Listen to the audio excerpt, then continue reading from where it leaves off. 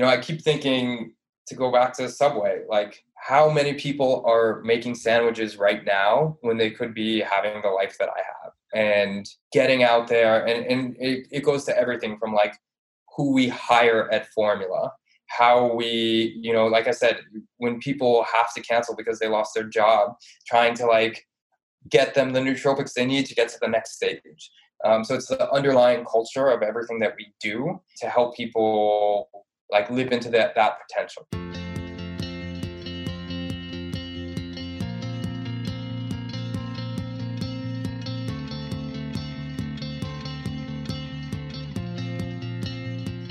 Hey guys, welcome to Active Ingredient, the podcast. I'm your host, Sophie Wheel, and I'll be taking a deep dive into why people do what they do and what it is that drives them. I believe every single person has an active ingredient to them, aka a purpose, and all we have to do is uncover what that is and activate it. I'm looking at people across the board with fancy titles like editors-in-chiefs, founders, and CEOs to under-the-radar activists who are changing the world one person at a time. I want to get to the bottom of how they first discovered their passion, how they channel their talent consistently, and ultimately, how their active ingredient is making the world a better place. Today's episode is with Dan Fried. Dan is the founder of Formula, the world's first personalized and completely customizable nootropics company. For those of you who don't know, nootropics are nutrient compounds shown to enhance mental performance in areas such as motivation, creativity, mood, memory, focus, and cognitive processing. Formula has amassed the largest data set on the efficacy of nootropics to date. Dan's career trajectory story left my jaw on the floor. I'm not kidding. His whole story is just absolutely amazing. He dropped out of high school at 16 and says that ever since he can remember, he's always struggled with procrastination, staying focused, and staying motivated. After dropping out of high school, he went from making sandwiches at Subway to working his way up the culinary industry ladder and ultimately landed at a Michelin star restaurant in France, where he first started dabbling with biohacking and nootropics. He later completely pivoted tracks and with the help of nootropics decided to go back to school and now has 2 master's degrees, one from INSEAD and one from Yale, without a college degree or even a high school diploma. After witnessing his success story, his friends started organically asking Dan to create nootropic formulas for them, and he started seeing crazy successes in their lives. His friends were acing their MCATs, getting promoted, and doing amazing at work. And more people started to ask for it to the point that he eventually decided to start Formula, and the rest is history. Formula has amassed an organic following from very influential names in wellness, such as Dr. Mark Hyman and Vanessa Fitzgerald, who has actually been a guest on the Active Ingredient podcast talking about her Adderall detox, and she loves Formula as a replacement. It is worth noting that Formula only uses ingredients that are classified by the FDA as generally recognized as safe, or have passed through phase 3 clinical trials, but nootropics as a category are not regulated substances, so please do your own research before trying. Also worth noting is that nootropics work best when they're combined with exercise, proper nutrition, and meditation. And I have to say, I've personally tried the clarity, energy, and motivation formulas, and I get into my whole experience with all 3 of them in the episode, but it was just really interesting to see how different each one made me feel. On today's episode, we got into Dan's absolutely incredible career journey and how he got into biohacking, why traditional schooling is not for everyone, what nootropics are and the importance of customizing your dose to your personal brain chemistry, the difference between nootropics and Adderall, navigating an unregulated industry, building trust with customers, and lastly, finding your unique rhythm and way of learning to ultimately build your dream life. So with that, let's get into this week's episode with Dan Fried.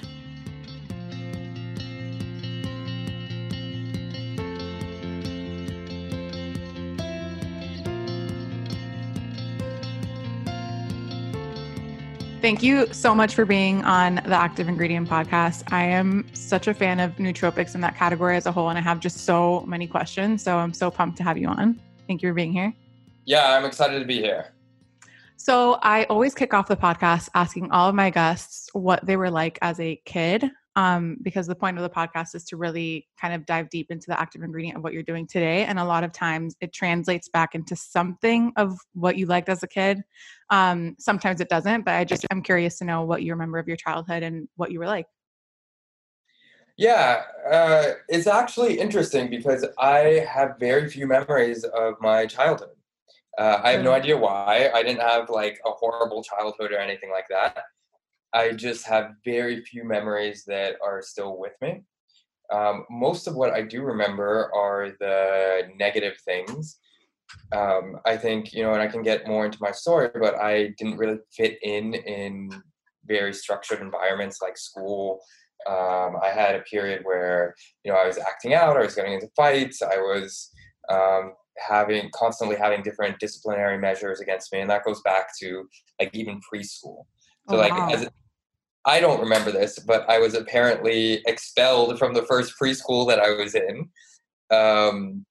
And my earliest memory was I've never heard of anyone be expelled from preschool. I know, it's crazy. What did you do? I don't understand. I look at preschoolers now and I'm like, what could the... What was it for? It was just for like a string of not behaving well, not following direction. I actually had a psychologist on the podcast and she was talking about childhood amnesia. And it's just this forgetful time of our lives that like, it doesn't have to necessarily be something traumatic happen and then you forget your childhood. It's just a coping mechanism. If for whatever reason it was a little bit more dark than not, it's just a way that the brain has functioned. And I can share that episode with you, but it was a big part of it because she also had a really nice childhood, remembers some like difficult things, but she's like, I really have a hard time pinpointing what my childhood was like. Yeah, I mean, to me, it's very strange. I haven't actually talked to that many people that have the same thing, but it's just like years and years where I have zero memories. Yeah. I'm going to send you the episode because she talks a lot about it. But anyway, so you kind of touched on having a hard time fitting into school, normal school structures. I would kind of love to get your story background on how you first discovered nootropics, and just kind of get a better sense of how we got here. Yeah. So, like I said, I for as far back as I can remember, I had trouble focusing and I was constantly getting into trouble in school. Just that kind of environment, that structured learning environment, I didn't do well in. And, I had periods where I would really excel in school for, whether it's a semester or a year, and then I would fall back. And by the time I was 16, I was failing all my classes, and I just dropped out. And I started going to, I ended up going to like night vocational school once a week. Going to what school, sorry? To night vocational school. Like just, basically dropped out. I ended up taking the GED round when I was like 16 or 17, so that I wouldn't have to go back to school. And then I went to work at Subway making sandwiches. And what? I did not see that as part of your bio. Yeah, I mean, well, that's not something that I really brag about. It's not on my LinkedIn. I think it's a great thing to brag about, actually, because the fact that you were there, and not to say that it's not a good job, like for sure, for a lot of people, like that is a great feat to be able to get there, but I think it goes to show how far a person can go when they've identified what is going to actually serve them in life, Yeah, I mean, exactly. And and we can touch on this, how nootropics kind of like changed my mindset around things like that. But I worked at Subway for a couple of years, making sandwiches and doing prep work. And one of the things that came out of that was Subway is one of the fast food places where they actually do prepare a bunch of stuff in-house. So one of my jobs was to chop 50 pounds of onions to like slice them in the machine. Are you still a mean onion cutter? Yeah. But just doing that like got me the basic culinary skills. And then from there, I started working in back of the house in restaurants, and also front of the house in like not nice restaurants, but doing food prep. And I got a couple lucky breaks, like incredibly lucky breaks, that I got my foot in the door in the culinary industry without ever going to culinary school. Where were you based? Like, where was this happening? So that was when I was in LA, and my first break was basically I was waiting tables and working back of the house, doing like deliveries and stuff like that for a deli. So it wasn't a nice restaurant or anything, and it was in LA in Century City. And one of my regular customers came in one day with a chef's coat. So this guy would eat there like once a week. We were friendly. We would talk, small talk. Mm-hmm. And when I saw the chef's coat, I just talked with him and I said, hey, where do you work? And he worked at this gigantic hotel across the street that had a great reputation. And I Is it told him, still around? Yeah, it was the Westin Century Plaza. Oh, nice. Yeah, so it was Cool. and it was merged with the St. Regis at the time. They did tons of weddings, big events, and had lots of VIPs. Mm-hmm. And the guy, obviously he could eat anywhere there he wanted for free, but he liked to have lunch with his wife away from work, so nobody was bothering him. And he would find a little deli across the street, and that's where I worked. So I told him my dream of being a chef. And he said, why don't you come by and apply? And I had no idea his position or anything. He's just like, yeah, I work across the street, come in, apply, and ask for me. So I went in, I filled out the paperwork and stuff with their HR department. And they just said, look, you have very little experience, no culinary diploma. You're really not qualified. And I said, listen, Chef Andreas asked me to come in and fill out the application. They said, one sec. They call him. He walks into the office 2 minutes later and he says, hire him. And that was it. What do you think it was? Like, what do you think it was about your conversations or your relationship with him that he believed in you? So I asked him, I think when I quit that job, like why he gave me a break.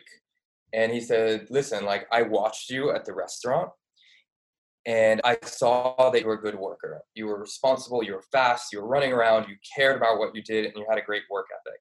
He's like, I would rather take somebody like you and teach them how to cook than get these people right out of culinary school and they have like this background, they have this education, but they don't have the work ethic. So smart. And I know, and that's how he made his decision. And like, it was really tough in the beginning.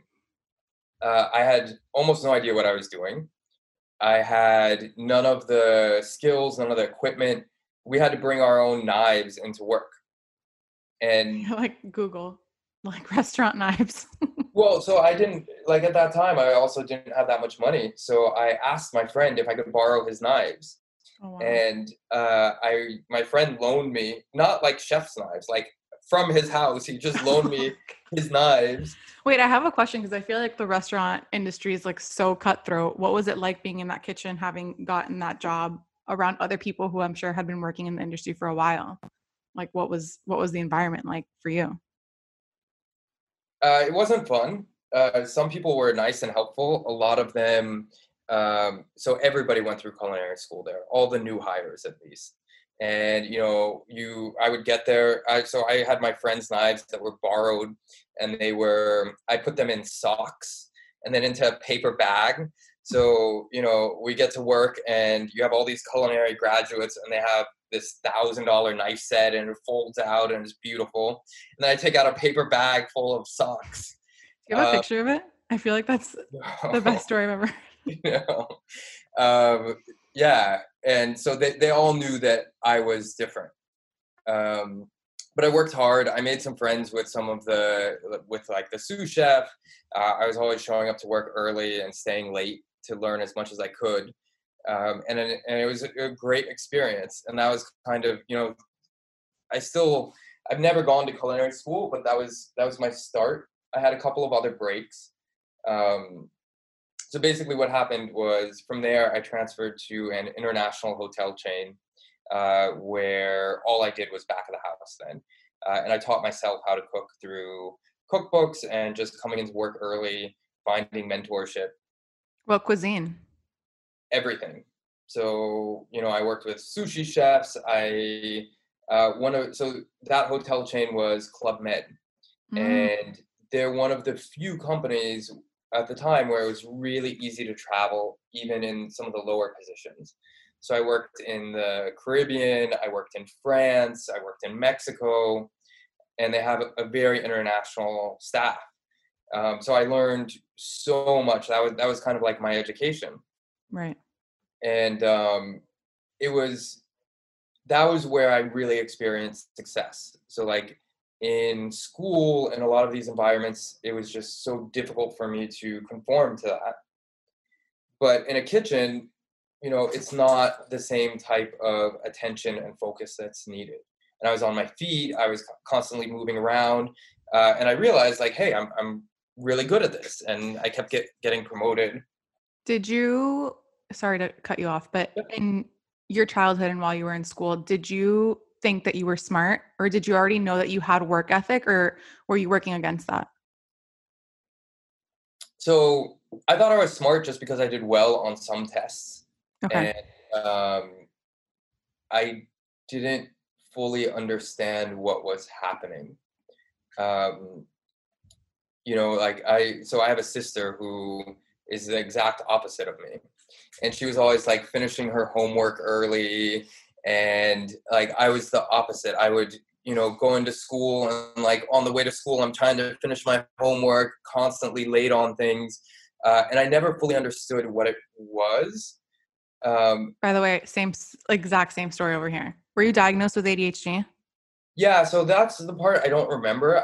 I do remember when I had all these difficulties that they took me to see a bunch of different people. Okay. My mom said that I got a official diagnosis and they wanted to put me on medication, stimulant medication. She said no, which I don't know what would have happened if she said yes. Right. Um, but Are you yeah, grateful that she said no? I think now, yes. So I do think that there's a bunch of use cases where people do need stimulant medication. Yeah. I don't have any stigma towards it. But in my current position, I talk with people who are who've been on Ritalin and Adderall since they were 6 years old, Mm-hmm. and just hate it. I mean, yeah, I feel like the studies that are coming out now on long-term effects of Adderall are pretty wild and concerning. And actually, before Paige introduced us, I actually heard of you through Vanessa Fitzgerald, who did her Adderall detox online. And I after personally trying formula, and we'll get to it later, like, not that it feels the same, but I feel like the negative effects of Adderall is what would stop me from doing it today. Like, I definitely tried it during college, but I feel like the formula part of it makes me feel more comfortable doing something that gives me all the benefits without the negative side effects. So, but back to, sorry, that was kind of like jumping all over the place, but back to you feeling like you were smart because you did well on some tests. I feel like this is like an important thing to distinguish, because just because you didn't fit into a school construct doesn't mean, or anyone that's listening that didn't fit into a school construct does not mean that you are not smart. It just means that you haven't figured out your groove, or haven't figured out what that thing is that excites you to actually stay consistent in something. So what was it about the restaurant world? You said it was your dream. Like, what was it about it that you felt like you could succeed in, that made you go down that path in the first place? I mean, so I just fell into that path. And it wasn't something that I had planned, and I liked it. I really enjoyed it.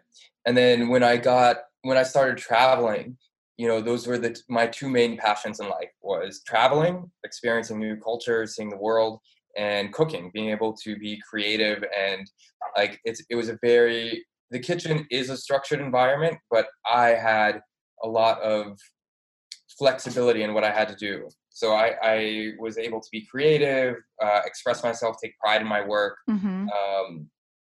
And just the mechanics of the job wasn't the same as sitting in a classroom, not being able to talk and having to listen and take notes and be organized.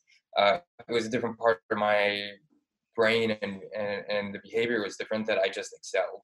And I, like the first year, I basically taught myself how to cook. I made a lot of mistakes. A lot of food I made was horrible. I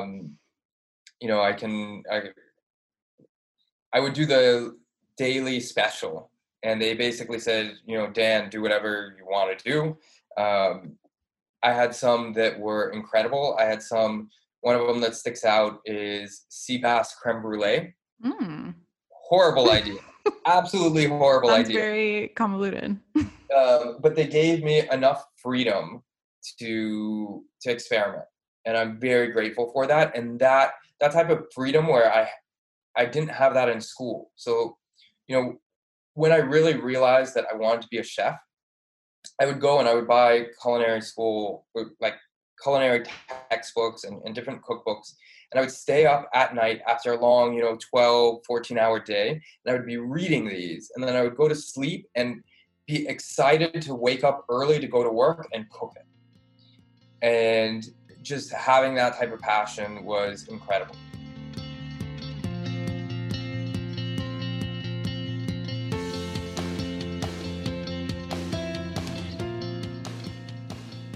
It's so funny. Like I always said, I hated school, the summer reading list that we always had to do, because they were telling me that I had to do it. But if it was up to me, I would have probably read double the amount of books because it was under my like free will, And I relate to you on so many levels. It's just like, if you give me free range, I will probably do it 3 times as hard. But if it's told for no reason, like authority and me are just we're not good friends. If you're telling me what to do, it's never going to work. If I'm telling myself what to do, I'll probably do it 5 times better. So. Exactly. Yeah. I mean, and so that was kind of like the change. And then as my career progressed, I was living in France, working at a hotel. I decided that I wanted to, this was right before I was going to be promoted to being an executive chef. So I was already a sous chef. I was like overseeing a large staff of people. I was 24 at the time. And I knew that if I took that promotion, I would never be incredible at what I did. Why? So in the culinary industry, there's like different ranking. There's just different types of restaurants that you work in. I was in like a mass market hotel. It was good food, but you're not going to get the same type of thing as you would in a Michelin 3-star restaurant. Right. And you're never going to learn the same types of techniques, just because the ingredients you work with, the amount of time you have to prepare is very different. So what I decided was I wanted to, no matter what I had to do, I was going to become the best that I could be.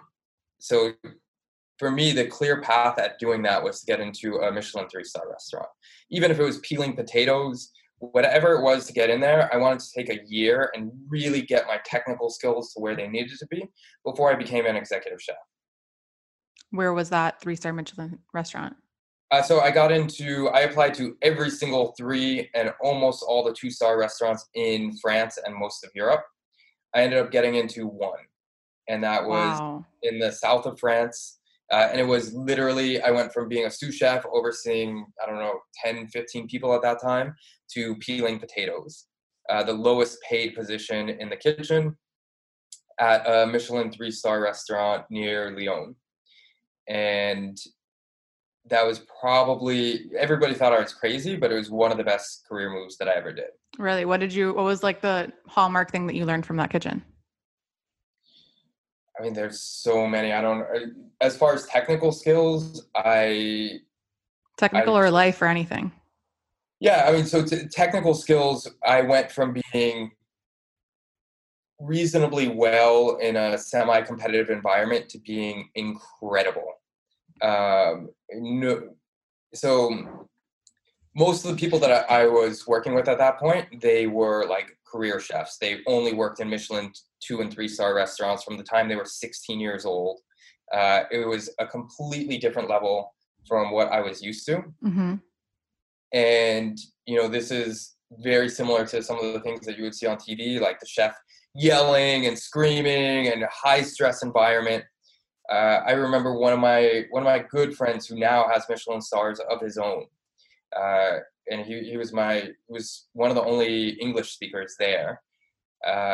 He got a stress fracture from working so much, and he continued to work with the stress fracture. He had this cast on, and it was crazy. I feel like it's like a badge of honor, like the amount of scars and like burn marks. It's like a badge of honor in those kitchens. Yeah. And this was where I was first exposed to some of the biohacking. Okay. So in France. Yeah. And it was really interesting, some of the tricks that some of these people used. So aside from, high levels of caffeine and nicotine, one of the ones that people use. So the way that the French brigade system works is you go to a station, and they have different stations. So they have like garde-manger, which is all the cold food, and they have like poisson, which is fish, and then they have viande, which is meat and vegetable and all of this stuff. And so you switch around to each station, and when you start your training, so you get to learn everything.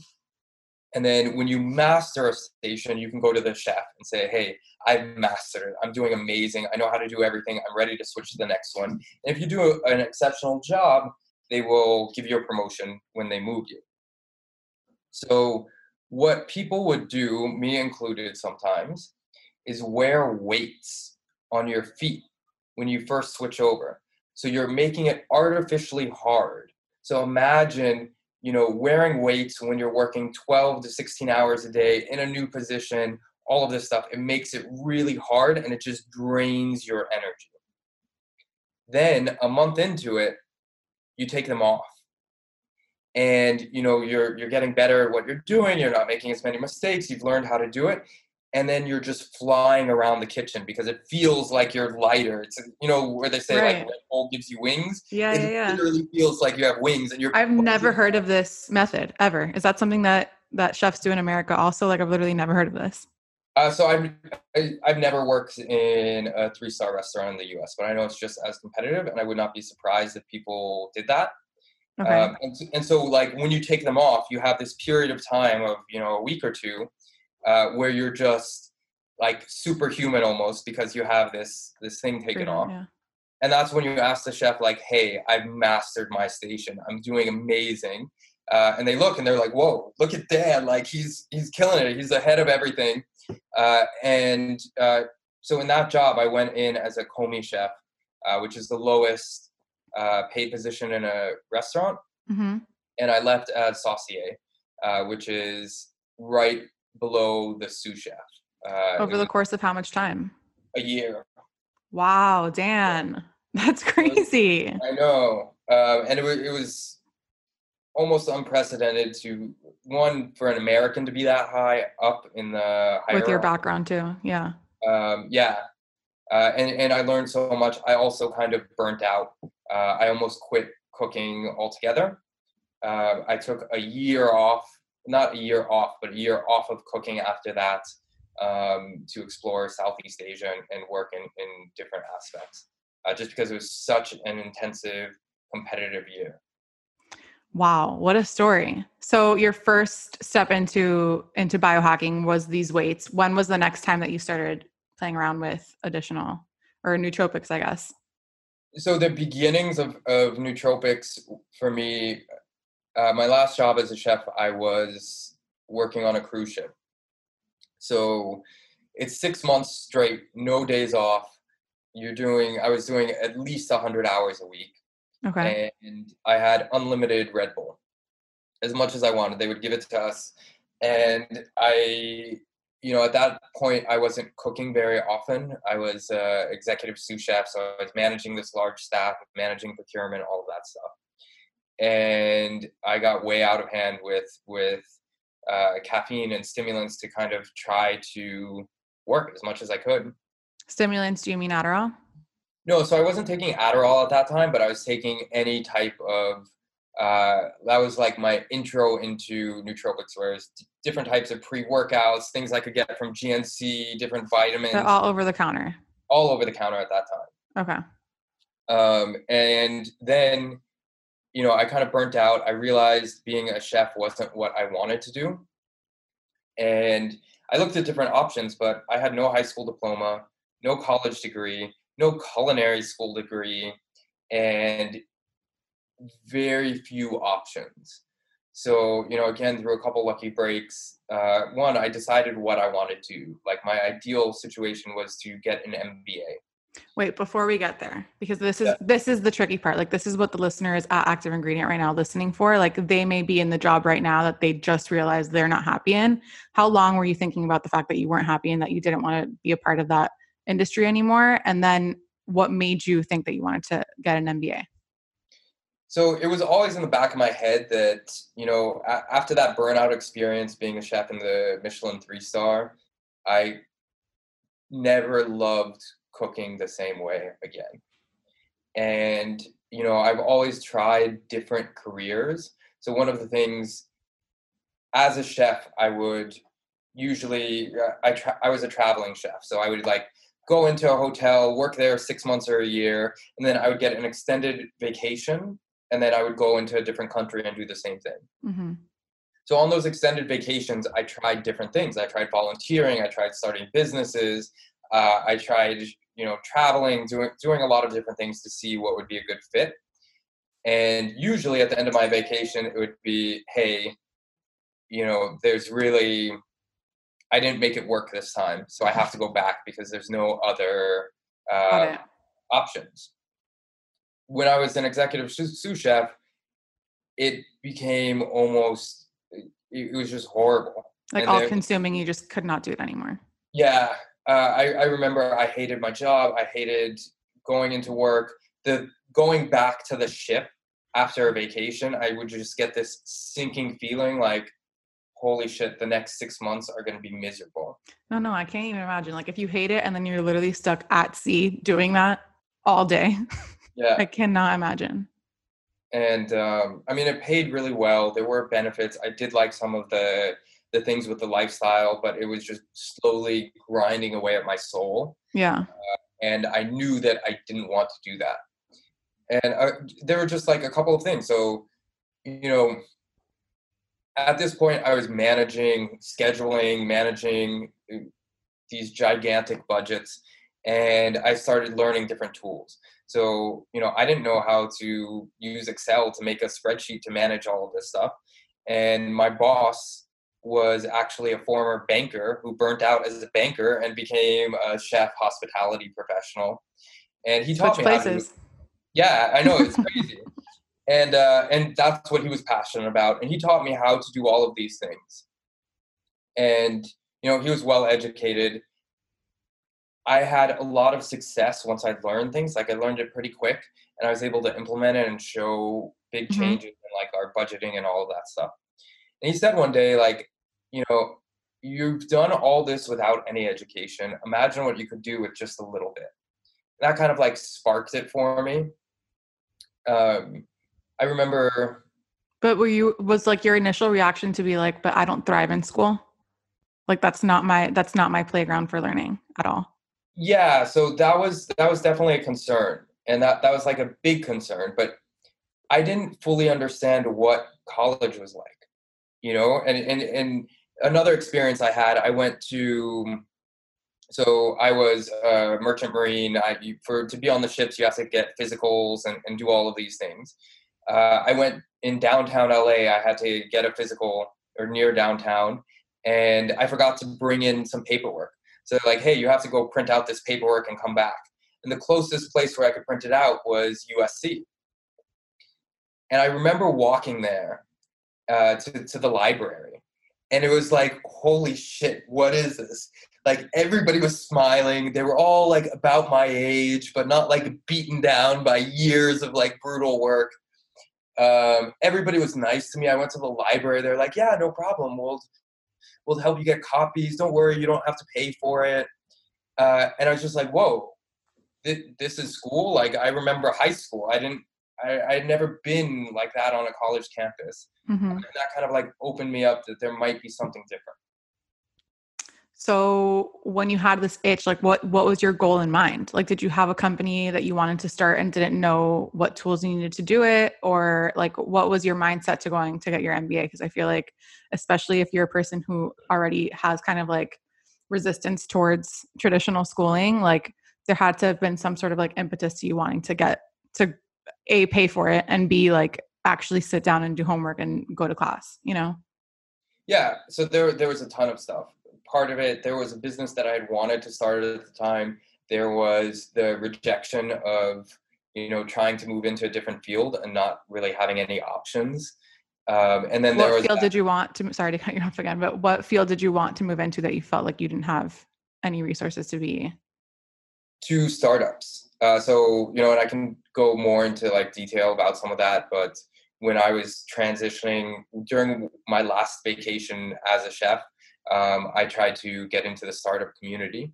Okay. And even though that I was able to perform pretty well, nobody really took me seriously, and the compensation that I was offered was much lower than my counterparts who had, great degrees and things like that.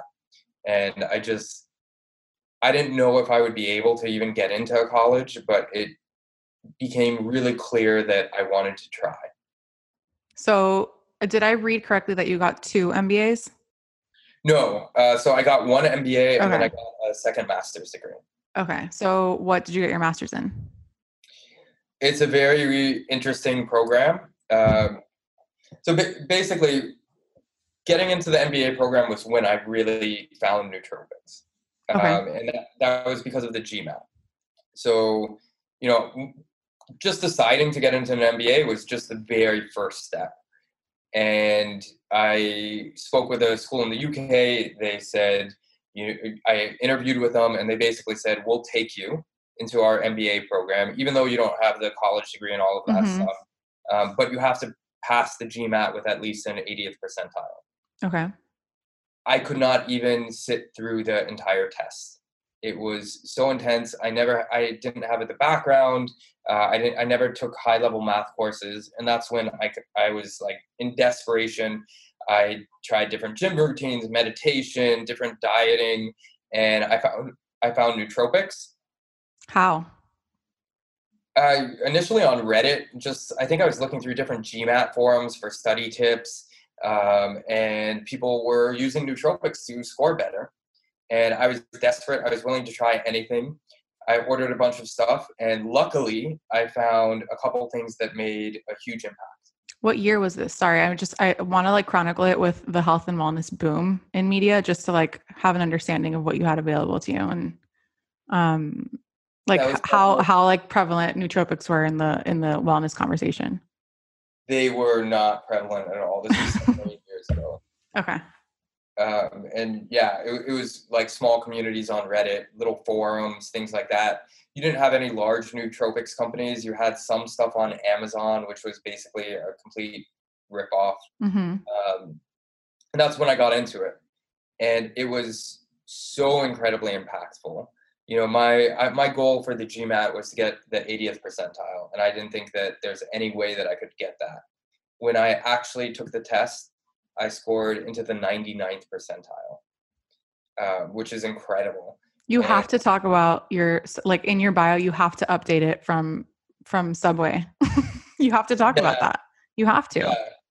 And I mean, that was the thing. Like, my score was higher than the average score of the incoming class to Harvard and Stanford. And it just clicked in my head. Like, I still almost went to that school in the UK, but it was like, hey, why should I go there? Like, if my scores, if I can perform at this level, why not see if I can get into something else? So I did apply to Harvard and Stanford and MIT. It was a very difficult process because I don't meet the requirements. Right. And I found one top tier school. It was an incredible school, INSEAD. They're based in Europe and Asia. And they let me into their MBA program. Wow.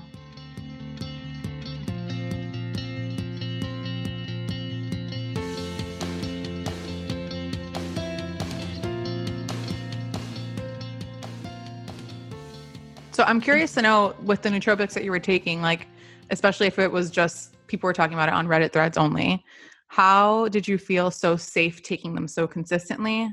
How were you testing for it to not kill you? And how were you trusting the products that you were working with? So at that time, it was very difficult. I would say that I did it basically because I was desperate, and there were very few good options out there, and it was just kind of common sense. And I also have a high risk profile, but there weren't very reputable brands. So I just did the best that I could. And again, I think that I was very lucky. Yeah. At the same time, I never got sick from nootropics back then, but I got ripped off a lot. I would buy products that were just crappy, or they didn't. They were like scamming companies, and yeah, that was a big thing back then. And that was kind of one of the things that when I started this company, I thought about. So I want to, before we get into finishing your master's and coming to the idea of formula, I want to, before we get in there, explain to the audience what nootropics are exactly. Sure. So nootropics are ingredients that impact the balance of neurotransmitters, the availability of neurotransmitters in the trillions of synapses in your brain. So they don't, one of the common misconceptions is that it changes your IQ or your intelligence. Um, while IQ is, there is a little bit of malleability in the IQ score, there isn't much. So I was just as intelligent as I am now when I was 16 and working in Mhm. Subway, but the chemical balance in my brain was off, and I just wasn't able to sit still long enough to accomplish what I wanted, and I wasn't able to. It was very hard for me to have good study habits because just the way my brain works. What nootropics do, and there's a bunch of different ways that they do this, but they help the neurons in your brain communicate better through the synapses. So some of them are like reuptake inhibitors, some of them affect dopamine, norepinephrine, acetylcholine, but they basically tweak that balance in your brain to allow you, like that's a solvable problem. Right. So not being able to focus, that's something we can solve. Not having enough energy to make it through your day, that's something that we can solve. We can adjust it. And that's exactly what nootropics did for me. So what is actually in the compound? Like what is in the actual pill? So it's different. We carry about 25 different ingredients right now. We tested more than 100 different ingredients. They have things. So when you get into nootropics, the same ingredient will have different impacts on different people. So one of the best examples is caffeine. Caffeine is a stimulant. It's also considered a nootropic by most people. What's the Caffeine difference between has a stimulant and a nootropic? so nootropic, that there's some people define it as a little bit different. The way that I look at stimulants generally, I look at it as borrowing energy from the future. So when you look at like Adderall or Ritalin, you take it, you get this huge boost, and then you get a crash afterwards. Mm-hmm. And when you take it every day for an extended period of time, it starts changing. It has an impact on your epigenetics and on your on your brain chemistry. Mm-hmm. Your body starts adapting to it. And then when you do have a crash afterwards, it makes it, you kind of have to pay back that debt. So Mm-hmm. that's why I call it borrowing energy from the future. Nootropics, the way I define them is it gives you a boost without having that crash afterwards. Yeah. Does that make sense? It does make sense, but like I just because I take them like and I have taken Adderall in the past, I want to like have a very clear distinction or a definition of what is the difference between what is inside of Adderall versus what is inside of a nootropic that I'm putting in my body. Yeah. So Adderall affects your dopamine and norepinephrine. It has a lot of benefits. It also has a high side effect profile, mainly Mm-hmm. being addiction and tolerance. So as your body gets accustomed to it, um, a lot of people need more to get the same effect. There's also what's called a delta phos-B cycle, where this chemical, it starts creating this cycle where you build tolerance, and if you continue using it for an extended period of time, it goes into a Krebs cycle, which will actually change. It triggers different genetic responses and has a long-lasting impact. So that even if you quit Adderall, you're still going to be affected by it. Wow. Okay. Even if if I took it like 10 years ago. So most of the time, it's not permanent. Okay. For the average person who's using it, according to a doctor, so like Adderall, 60 milligrams or less. And again, I'm not a doctor. I can't give medical advice. This isn't meant for medical advice. But the time for you to recover is usually going to be about 2 months. If you've been taking it for an extended period of time at a higher dose, when you start getting above the 60 milligram mark is going to take significantly longer. Okay. And then for nootropics case, is there addiction and dependency with taking that consistently? So the nootropics that we sell, no. We have an ethical framework that we use to approve different ingredients. The only ingredient that we sell that has an addiction potential is caffeine. Okay. And everybody knows caffeine. They're able to make their decision on whether or not they want to take it. We have Right. all our formulas available with or without caffeine. So it's your choice if you want it. But we Okay. don't sell any other products that are addictive. Got it. So did you work with any neuroscientists, any pharmacists? Like how did you, I don't know if you did work with anyone, but like, was there a thought to legitimize it with having kind of like experts that can speak to the actual neurology of it all? Yeah. So, just like I studied culinary arts by cookbooks, I've gone through textbooks of psychopharmacology. It's something that I'm really passionate about. And I'm not a neuroscientist, I'm not a doctor, but I have a deep interest and knowledge around a lot of those subject matter.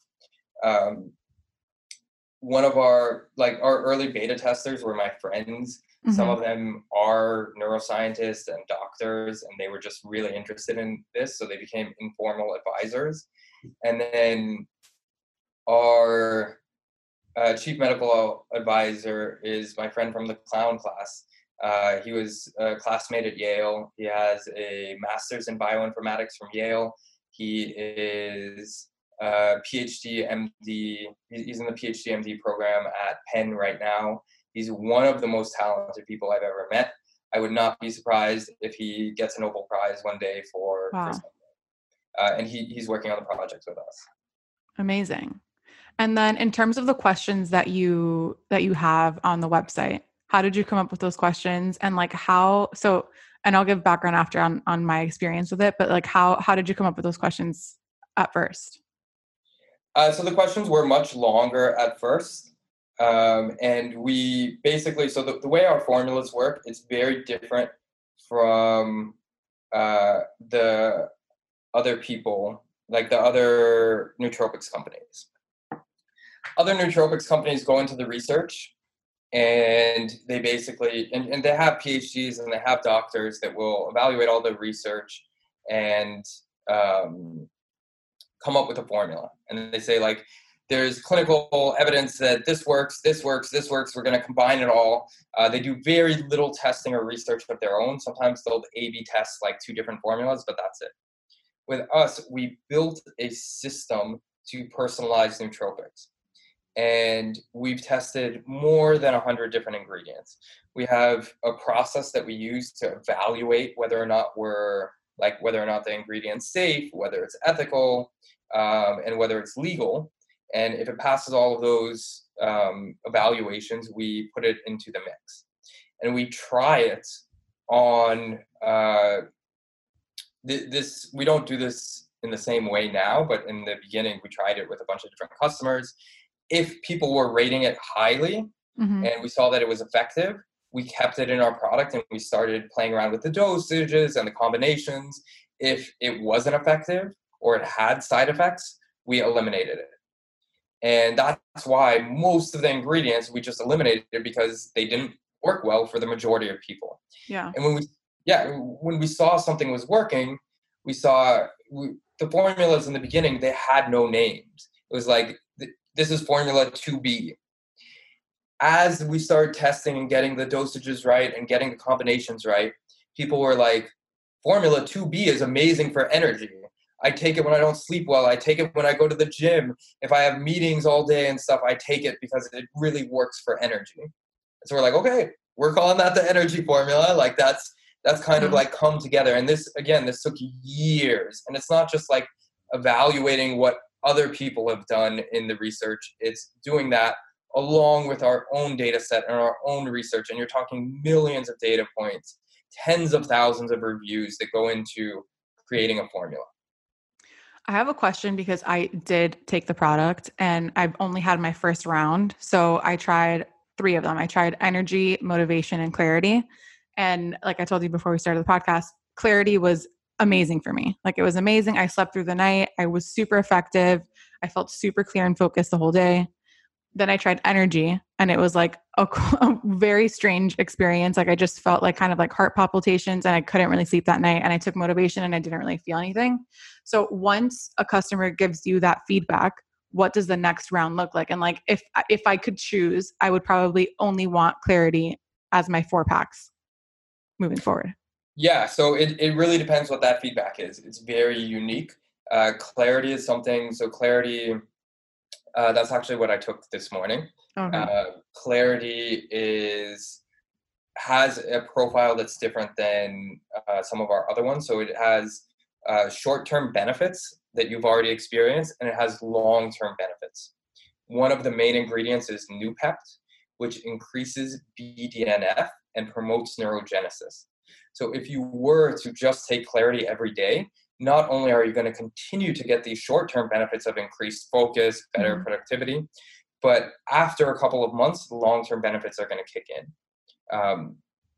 And so that's something where if you only wanted 4 boxes of Clarity, we would say, hey, based off of your reviews, your profile, you can go for taking 4 boxes of Clarity.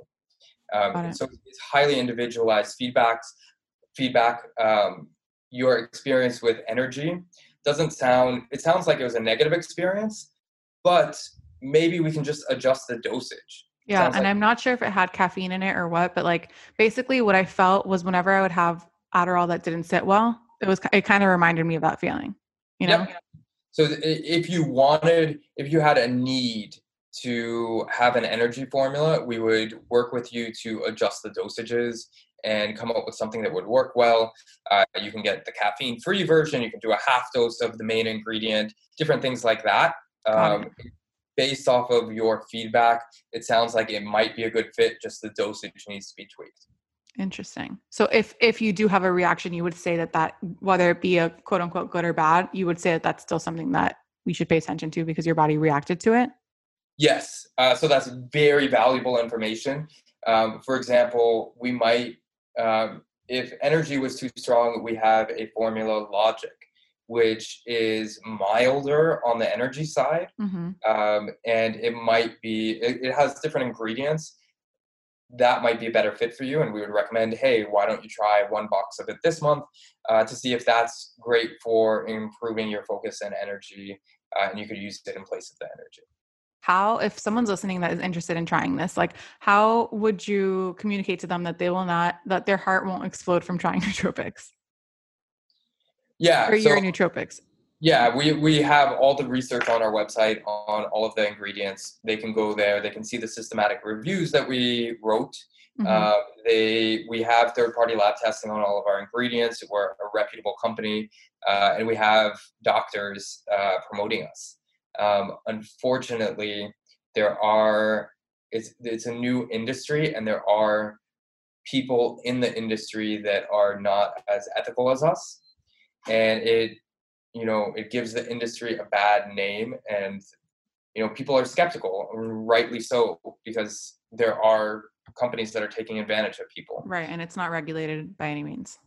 Yeah, exactly. So the FDA does not have the type of regulations that we would want in a space like this. And is that something that you see happening in the next few years? No, I wish they would. I think that they are going to have an FDA crackdown on some of the more dangerous ingredients. So, as somebody the nootropics industry is growing fast. Nootropics work, and whether it's our company or our competition, like everything's growing as a whole. I strongly believe it's going to be the same as vitamins, probiotics. It's headed in the same direction. And it's starting to take off because they work. Like you take it and you feel something. And once you have that experience, it's life-changing. However, there's companies that are kind of like taking advantage of this. And the 2 things that I see happening a lot are, what happened to me where somebody will buy a product off of Amazon that makes all of these promises and it does nothing. And then they just say, hey, nootropics don't work. I'm writing off all nootropics forever. And that's sad. And then the other thing is there are companies selling unsafe products. So if there's a company that sells something that, has a huge impact, a negative impact on a lot of people, then that'll make news. That will really turn people off to the industry as a whole. Mm-hmm. And I wish the FDA would crack down on companies doing that.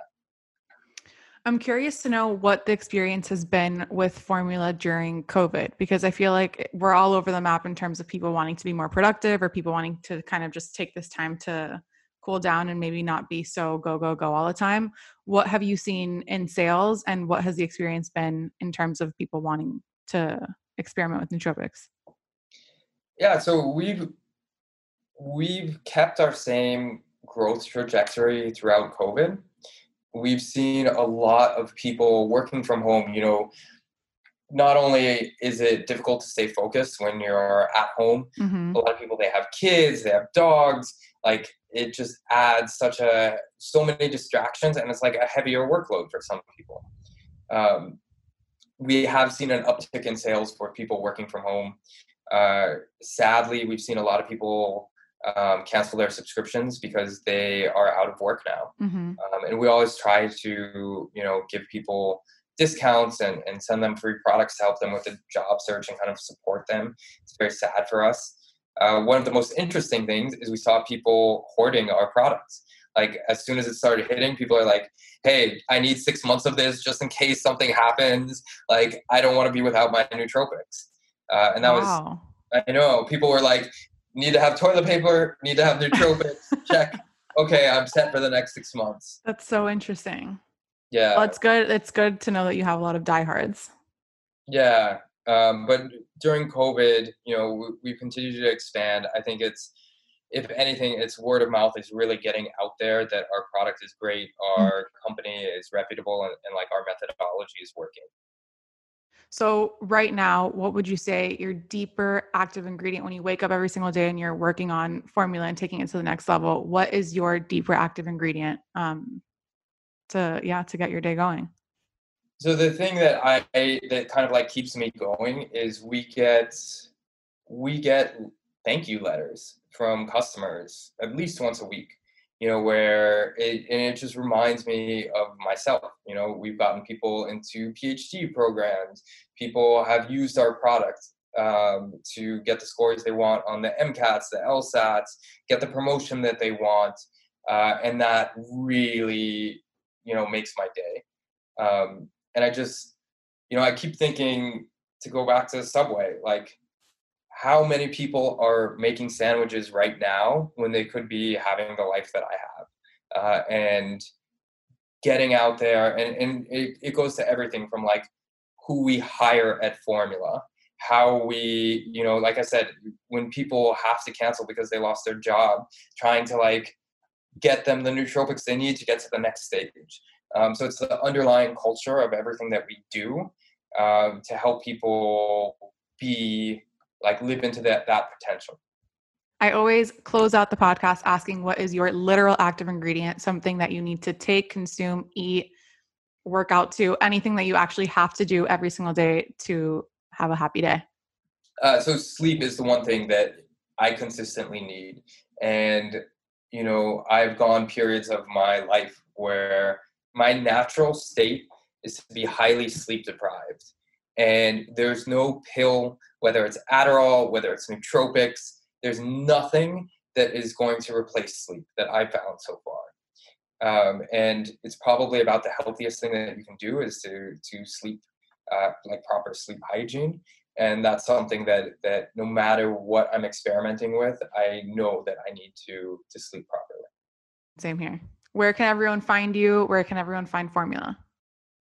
So our website is findmyformula.com.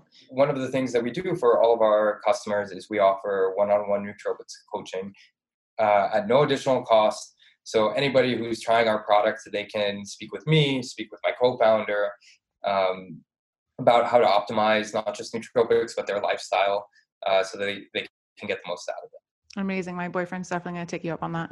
He's been loving energy, by the way, which is funny because for me, it didn't work, but for him, he's obsessed.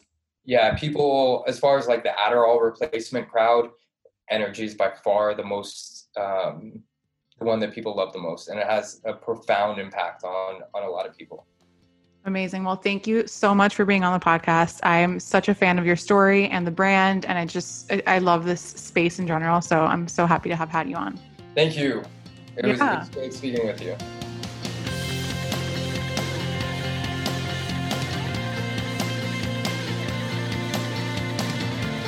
Thank you guys so much for listening. And if you can take 2 seconds of your time to rate and review us, it would really mean the world and help us out a ton. If you guys want more inspiration and quotes from the episode, you can check us out on Instagram at Active Ingredient. See you next week.